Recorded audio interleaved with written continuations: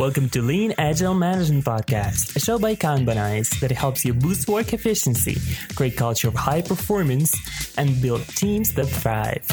Welcome to the lab. Today on the show, listen from a place of curiosity, because that's where learning happened. Because in the long run, it's a heck of a lot quicker and cheaper. Just for the ones who are saying to themselves at this moment, well, of course, I'm already a good listener. I have a question for you. If you were not a good listener, how would you know? The fact is, very few people want to be miserable. And if they do, they want it at the level of they think that's the only way that they will survive. You want happy staff. It's not, happy staff are more productive, but you become more productive as the manager because you don't have to deal with the hassles. Our special guest today is Judy Rees. She's a public speaker, trainer, and consultant, as well as a co-author of a best-selling book called Clean Language, Revealing Metaphors and Opening Minds, that teaches you a new way to communicate, which gets to the heart of things. Hi, Judy. Welcome on the show. Hello. Great to be here. So when I first heard about Clean Language, it was actually on this podcast. Some of our guests started mentioning it, and it got me very curious. But then when I started researching, my curiosity grew into excitement. So I'm really happy we can have this conversation with you today. To kickstart the conversation, maybe I'd like to go back a little bit and ask, in your view, what would be the biggest management issue that you can see people are struggling with? And I am guessing, since you're so tightly related with communication, it might be related. Well, it's interesting. I was thinking about this question because you tipped me off about it ahead of time. And of course, every manager has got a different biggest problem. One of the things that clean language facilitators notice is the difference between individuals. But really, one of the things that is a huge challenge for management generally is the whole move from old-fashioned forms of management to new forms of management, things that are suitable for the really complex environments that we find ourselves in business and in the world generally nowadays. Mm-hmm. You can't make year-long plans and year-long budgets and expect anything to flow in anything like a predictable way. Right. I mean, here in the UK, we think about the Brexit vote, which nobody was expecting. In America, they think about the Trump vote that I think a lot of people didn't think was going to happen. Mm-hmm. Things that just seem to be happening that nobody is expecting. So dealing with that complexity of a world turned upside down, I think, is undoubtedly the biggest challenge that we all face, management or whoever. Are you getting Dave Snowden on one of these podcasts, by the way? I think we should now. That's my recommendation. Get Dave Snowden on here, talking about his model, defining complicated and complex, and how you should make decisions in those two environments. Mm. And his suggestion is, in a complex environment, one should probe, sense, respond. Try things, notice what happens, respond accordingly. And I think that's a lovely place to start when thinking about clean language. Wow, I love this answer. It sums up a lot of things, but in a very, very pretty package. And yes, it's definitely something that we can hear people are struggling with. And we are all, I love this example with Brexit and Trump. It just shows how sometimes unpredictable the world can be, or how maybe our judgment can be different. But making the connection to clean language itself, can we say, is there something wrong, not only about the way we think, but the way we actually communicate? Because once we have a challenge, we then have to talk it through. And maybe there is a roadblock there already. So clean language connects to what I just said in a whole bunch of different ways, because clean language is, at its essence, a way of thinking about communication and a way of navigating communication, which works particularly well in complex environments. It's not, and one of the things about it is it's not a language. That's worth saying up front. So when I give talks about clean language, I say what clean language isn't before we start. I'm not talking about not swearing. I'm not talking about speaking clearly. I'm not trying to tell you that there is a language called clean, apart from there is a software language called clean, which I've only ever met one person who used. Wow. So all of that, I'm not talking about that. What I'm talking about is a very specific precision inquiry technique that was devised by a guy called David Grove, who died about 10 years ago.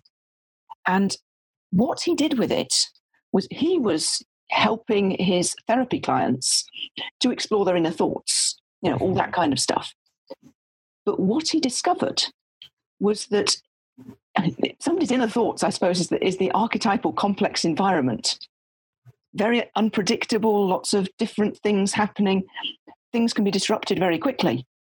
And in that environment of someone's inner thoughts, this process of asking questions with great precision to find out what it is that somebody really means by what they're saying, even when they don't know themselves, it turned out to be really, really useful. What we're discovering nowadays is that a whole bunch of other complex situations can also benefit, because all sorts of communication challenges turn up when you're in complex environments. And at one level, interpersonal communication is always complex, beyond the most extraordinarily predictable stuff. Really, any conversation is a matter of probe, sense, respond. But in the kinds of environments we're working in nowadays, there seems to be a greater degree of complexity, a greater potential for misunderstanding, a greater potential for conflict. And that's where clean language comes in. Wow, yeah. It seems like it could be one of the most relevant tools for modern management because, as you mentioned, there are so many variables, and with all the multicultural environment, all the different things, and we all have, apart from everybody thinking differently, we now carry different cultural backgrounds, and that influences how we perceive information. So for somebody who has to work with a huge team or even a small team, but very different one, or a remote team, I think that person is right now really, their ears broke up and they're listening for what you're about to say. I hope so, because one of the places I found clean language has been most beneficial has been with distributed remote teams. In the world of facilitation and organizational change, which is a world I tend to move in, you get a lot of facilitators who say the only way to sort out communication problems in a remote team is to get everybody together. Well, yes, fine, on two levels. Yes, that's okay if you can do it. An awful lot of organizations, that's not realistic. People. I worked with a large charity based in Geneva with staff in a number of countries, including in Bosnia, in Ghana, and in I've forgotten exactly where in South America. So they were across 3 continents, all sorts of time zones. And it would have been a grave misuse of charity funds to bring their finance team, for that was who I was working with, together in Geneva for a couple of days to sort out the communications things. But also, it would be wrong to do that, because what we needed to sort out was how they communicated when they were distributed. It's all very well teaching people to talk well when they're face-to-face, and they can smell each other. It's a different matter to teach people to communicate effectively at distance, where the truth is there are going to be misunderstandings. The trick is to help teams and individuals to work out how to work through those kind of challenges. How do you set things up so that challenges aren't the end of the world? Challenges are just challenges. Now, a lot of the people listening to this podcast are agilists, and they know about iterative feedback loops. Right. That's what you need. Well, we need that not only in terms of task lists and backlogs, but also in terms of developing our what get called soft skills, our communication skills. How can we set up iterative feedback loops there as well? And some of the tools in the Clean Language Toolkit address that very directly. Okay, so go straight on. Yeah, that might be a challenge for some people, though, don't you think? Because just as we mentioned, some people would be happy. Just, okay, I have a permission to go and say everything I think, which I don't think what you mean here. And on the other side, somebody would think, well, I need to first say 3 good things and then 1 bad and then something else. So how can you respond to such difference? The key is to note, of course, you can go ahead and say everything you think, but that has consequences. And if the point is to start to notice the consequences. The big piece of learning, and when I say this out loud, it's going to sound a bit naive and silly, but the impact of this on teams is really profound. The trick is to get people to notice that the other person is not the same as they are. That does sound silly and simplistic at one level. But basically, the way human beings, this is culturally universal, it happens everywhere, the way human beings navigate the world is with a basic internal assumption that other human beings are the same as us. Mm-hmm. That's the evolution. That's the way evolution sorted us out. Therefore, I think, naturally, my tendency will be to think that you are seeing the same world as I am. You experience the world in the same way that I do. When you hear that noise, you make it mean the same thing that I do. But the truth is that you are not the same as me. We're different. When you hear that noise, you will make it mean something completely different. One of the activities that I do is get everybody, so everybody listening to this right now, everybody think of a tree. And everybody will, I'll be working with a group and everybody will stick their hand and, they'll say, oh, I'll go, what kind of tree is your tree? And somebody will say an oak tree and somebody will say an ash tree and somebody will say a sycamore tree, different kinds of trees, an apple tree, and so on and so on. And eventually you'll get two people who got the same. Oh, I got an apple tree as well. Mine's the same as his. And then I ask, what kind of apple tree is your apple tree? And the first person will go, well, it's a big old apple tree covered in fruit. Mm-hmm. I'll ask the other one, and his is a big old apple tree covered in fruit. What kind of apple tree is your apple tree? And they might go, well, mine's a single apple tree, quite a small one on a very productive orchard. And as soon as you ask one or two questions about the trees, you discover they're different. Mm. Now, what you end up doing is, whereas previously people have effectively been experiencing the world as a reflection of themselves, it's as if everybody's a mirror to me. And what's annoying when everybody, if you think, if you know that everybody's the same as you are and they are doing something that you would not do, obviously they are wrong and stupid. Yeah, I can see that going very wrong. Yeah. But once people get at quite a profound level that people are not the same as they are, that's when it gets really interesting. Because if the person is not the same as me, well, who the hell are they? You don't know. And that's where clean language comes in, because clean language provides us with some tools to find out who they are and what are the unique features of this specific individual.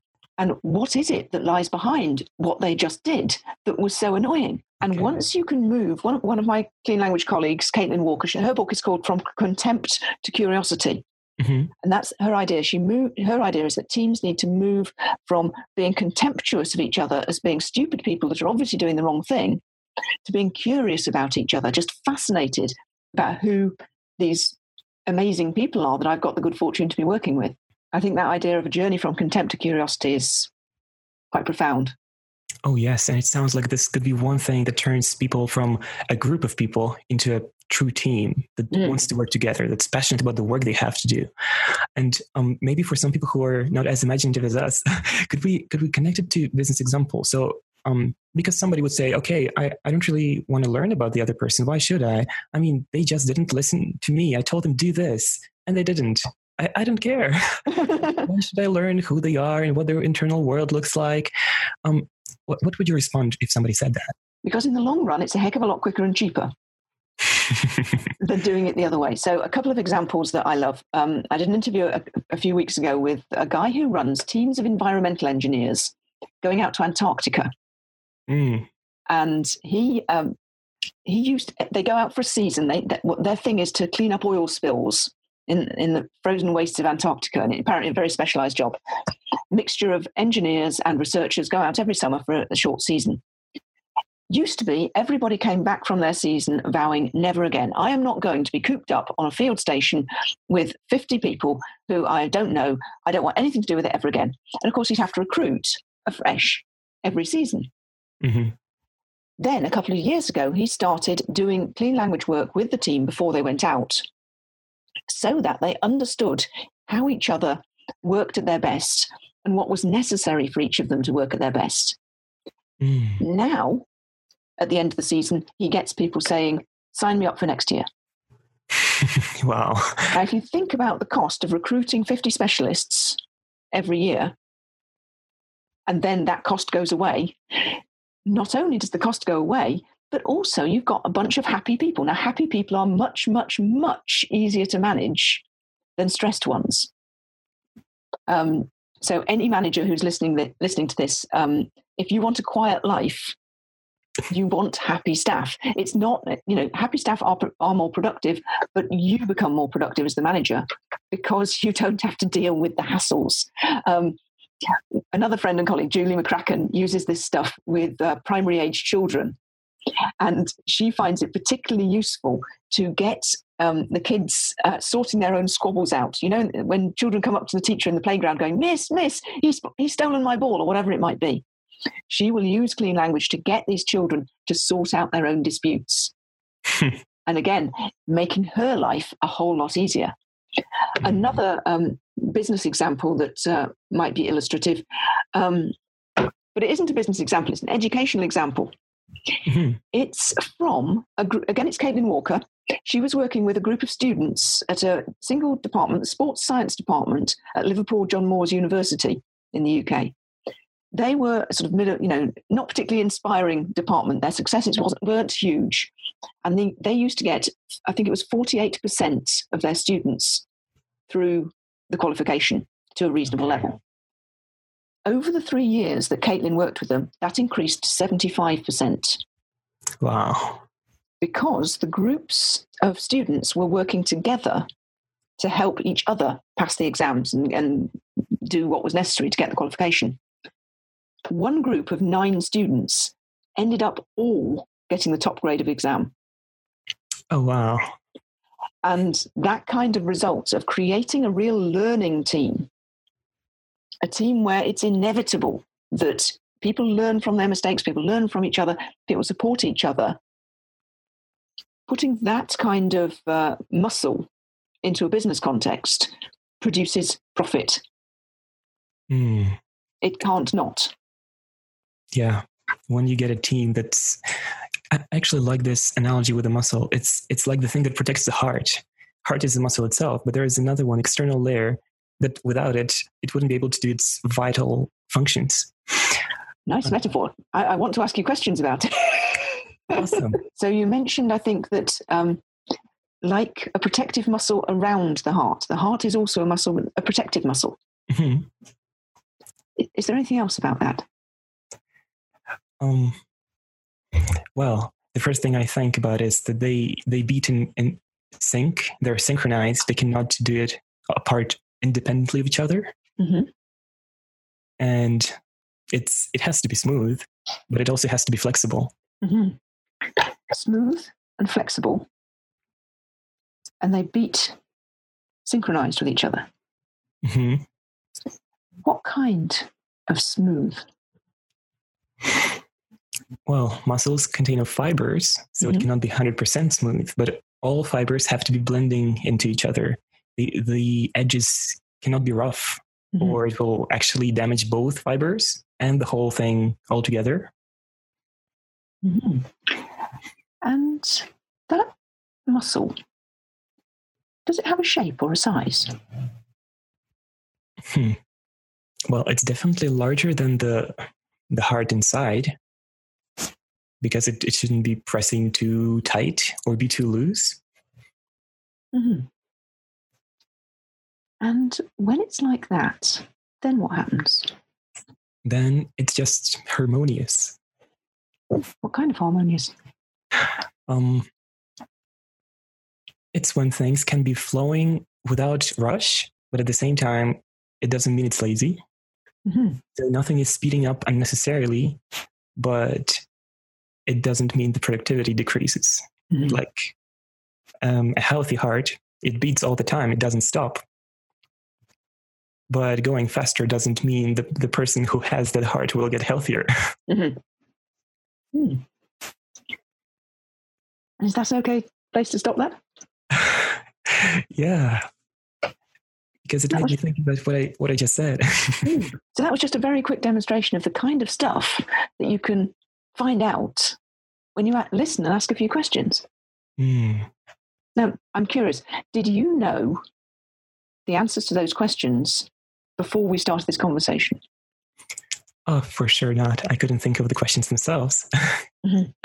So this is just a really tiny demonstration of how you can use listening, paying attention, asking clean language questions to help someone else find out about something they didn't previously know about.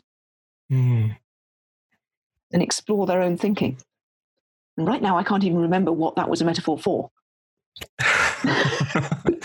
That's right.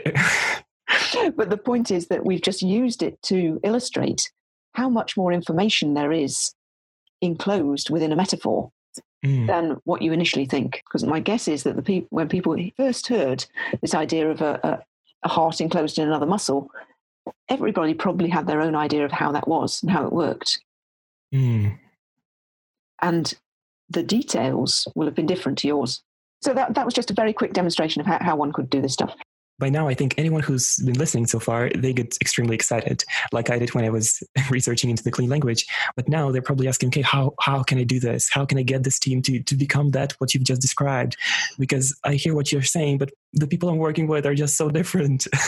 So how could we illustrate maybe to somebody who's listening, how can they achieve all these amazing outcomes with the team they have? Well, I'd love to be able to teach it all in 10 minutes.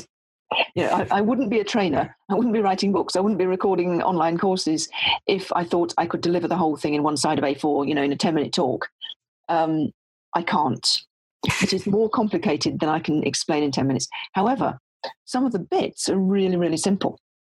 So anybody listening to this could do that activity that I just described about everybody think of a tree and ask, what kind of tree is your tree? Everybody there. And then ask again, what kind of? And just listen to what they say. The number one thing in clean language is one of the things in clean language that you'll see all over the internet when you look it up is that it's a questioning technique. There are a set of simple questions you can use. But much more than that, clean language is a listening technique. It's a way of turning on your ears to what people are actually saying, paying attention, noticing. David Grove, the guy who invented clean language, had a quote to the effect that I'm listening for what needs to be true, for what I've heard to make sense. So he's putting together a sort of mental model, mental diagram of how this person must be thinking in order for what they say to make sense. And I think once you as a manager start turning your ears on to that kind of thing, start noticing what kind of ways are they describing their world, and notice when something sounds a bit surprising, a bit unusual. And then don't jump to a conclusion, but ask a question. And the best question, in my opinion, to ask is always, what kind of? And then insert whatever word they just used. So if somebody's just told you it's like a muscle, a protective muscle around the heart, ask, what kind of protective muscle? And find out a little bit more about what they mean. Get yourself into that state of curiosity and non-judgment and notice more. Now, that's sort of that's the core piece of clean language. There are lots, around that. There are questions, there are listening activities, there are little micro models. For example, there's a thing called 1 minute motivation. There's another one called the clean feedback model. They're just little patterns of questioning that can help you direct people's attention in quite specific ways. It's one of the things that really clean language does is direct people's attention. So when you ask a question, you ask it for a purpose. You ask it to find out something new. You ask it to help them find out something new. And when you use it really effectively, they learn stuff, you learn stuff, and the world learns stuff. And the kind of people who are going to be listening to this kind of podcast are in the innovation, in the creative, in the amazing spaces that are changing the world. The kind of people who need to get their hands on these tools are the kind of people who can make the most difference with them. Hmm. Yeah. Sorry, that was a long answer to a short question. But what a beautiful answer. It got me, I just stayed there marveling at it. Yeah, I think it's a wonderful answer. And actually mentioned something that probably caught attention of many people as well, because you've mentioned one of the other elements, which was about feedback. So even though it's probably a whole topic of its own, and I'm sure we could talk for a whole 5 more episodes about just that, could you give us a little teaser of what's inside of that? Well, again, this is an innovation of Caitlin Walker's. And it's a bigger model. There's all sorts of things around it. But the little nugget, the nuggety bit, the most high value piece, which you can include within any other way of giving anybody feedback, firstly, is to separate out the evidence, so what you saw or heard, from the inference, that is the meaning that you made from that. And then you can hang anything else around it. What do I mean by this? So I could say something like, when I saw that you were already online 3 minutes ahead of the start of our scheduled start of our conversation, the meaning I made from that was that you must be really stressed and thought that everything was going to go horribly wrong. Or I go, right, when I saw that you were online 3 minutes before the scheduled start of our call, the meaning I made from that was that you were, like me, someone who liked to be prompt, liked to be prepared, and that you were really well organized. The same evidence, different inference. So by saying out loud what inference you made, what meaning you made, it basically opens your thinking to the other person. They can see where you got that from. Mm. Now, if you drop that little, whatever feedback model you use, even if it's something as simple as feedback sandwich or something as complex or as intricate as nonviolent communication, add that piece to it, and it will really make a difference. Mm. Yeah. I think building our world on top of assumptions that we made on top of our own way of thinking is one of the most unreliable structures we can build. Mm. I think it would be interesting to put one specific kind of team issue and go from there and think how can it be solved using that. So let's say we have a person on the team who would reject any kind of feedback. They might be on paper part of the team, but they would be acting rebellious. And the team doesn't understand what's happening, and the higher leadership doesn't know what to do. How can somebody start a conversation with a person who is obviously causing trouble to the team? How can they get to productive thing? Because they would say, okay, imagine a tree. And they would say, sorry, no. Yeah, so in that instance, I wouldn't start with the tree thing. In that instance, I would start with being curious and listening and paying attention to the person I wanted to find out about. Because that's the question is, what has to be true for what this guy is doing to make sense? Mm. Because the fact that you're thinking, well, he's just being difficult, he's just behaving bizarrely, that means that you don't know what that thing is that will make it make sense. Mm-hmm. Once you know, it will make sense. So what I would recommend is curiosity, and curiosity in abundance. Find out how he sees the world or experiences the world. What is it that's going on for him? And the way I would probably start would be to listen to him. Now, that might just be listening to him, paying attention to what are the words and the metaphors that he's using in relation to his work and to the team and to the relationships. And you might notice that he always refers to the team as them, not us, for example. Right. Now, when he does that, he's not necessarily just doing that to piss you off. It may be that that's how he sees it. And there could be all sorts of explanations for that. I was coaching somebody not long ago who probably was this character, and it gradually emerged that he did not think that he was a member of the team. His understanding of the way the relationship worked was different to that. If he was to draw a diagram of himself and the team, he would have put the team in a circle and himself somewhere different. And that can be a really, really interesting exercise. Literally get a Post-it note and say to all the members of the group, draw yourself and your team. Draw yourself in the team and see what kind of patterns people come up with. Another way of doing it is it's a bit old-fashioned nowadays because people don't have pockets full of change in the way they used to. But a few years ago, I used to always get everybody to get the change out of their pocket and use the coins to represent themselves and the other members of the team. And of course, everybody's diagram would be different. Of course. And you can get them asking questions about each other's diagrams, whether they're made of coins or just drawn on a Post-it note. Oh, I noticed that you've drawn us over here and yourself over there. How does that work? And look, she's drawn everybody, including you, in one circle. What are you noticing? What sense is everybody making of this? Mm. And that can enable everybody to open up a discussion about how they see themselves in relation to the team. If you're doing it in a group, or if you're doing it in a one-to-one session, you can start talking about, this is how he sees it, this is how you see it. It's a bit difficult if you don't really want to be pulling out the organisation chart at this point, because organisation charts, everybody knows that organisation charts are fiction. What we're talking about is what is the practical arrangement of people and teams that you're wanting to create. Now, once you get the person talking, you can discover what's going on. All sorts of things might be going on. He might believe that he's not supposed to be a member of the team.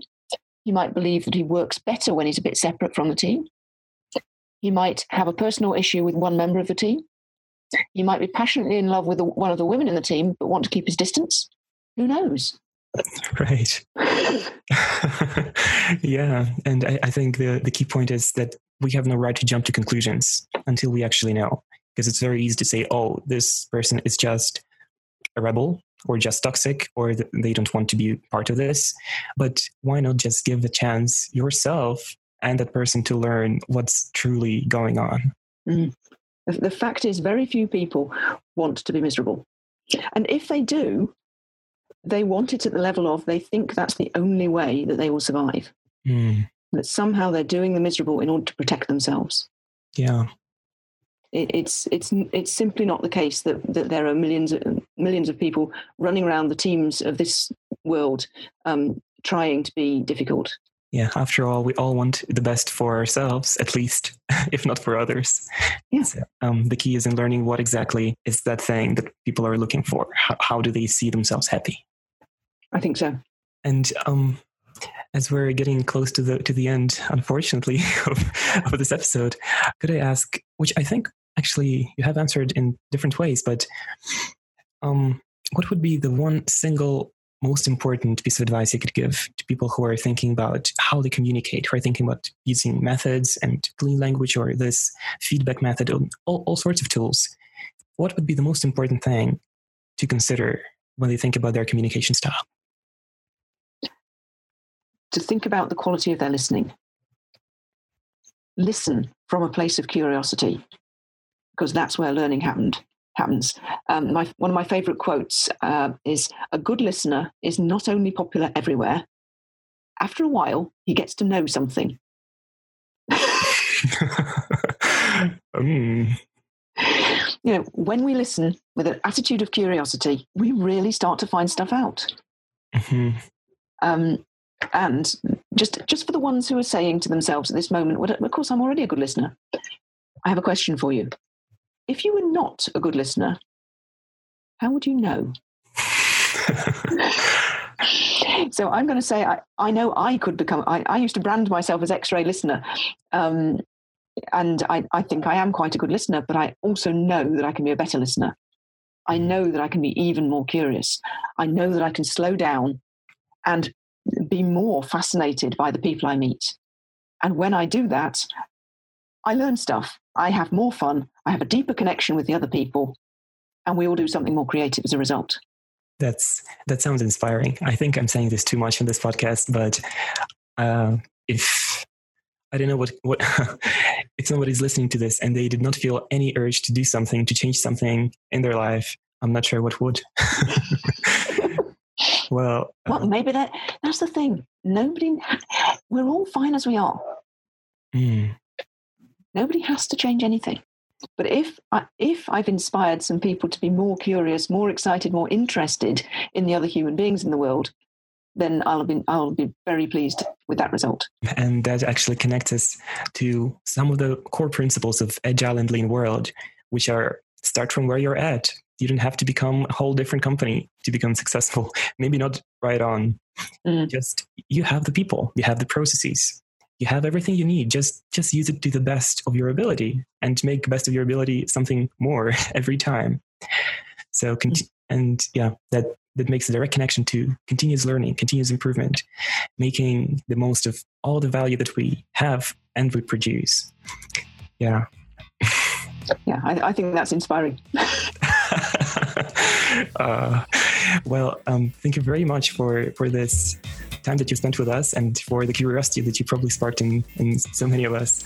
And I hope we get another chance to maybe go over a few more golden nuggets of communication. You're welcome. Thank you very much indeed. The Lamp is brought to you by Kanbanize, the leading Kanban software for lean management. Learn more at kanbanize.com. If you're watching us on YouTube, leave us a like. And if you're listening on iTunes, feel free to leave us a review. We really appreciate that. Thanks for joining us and see you here next time.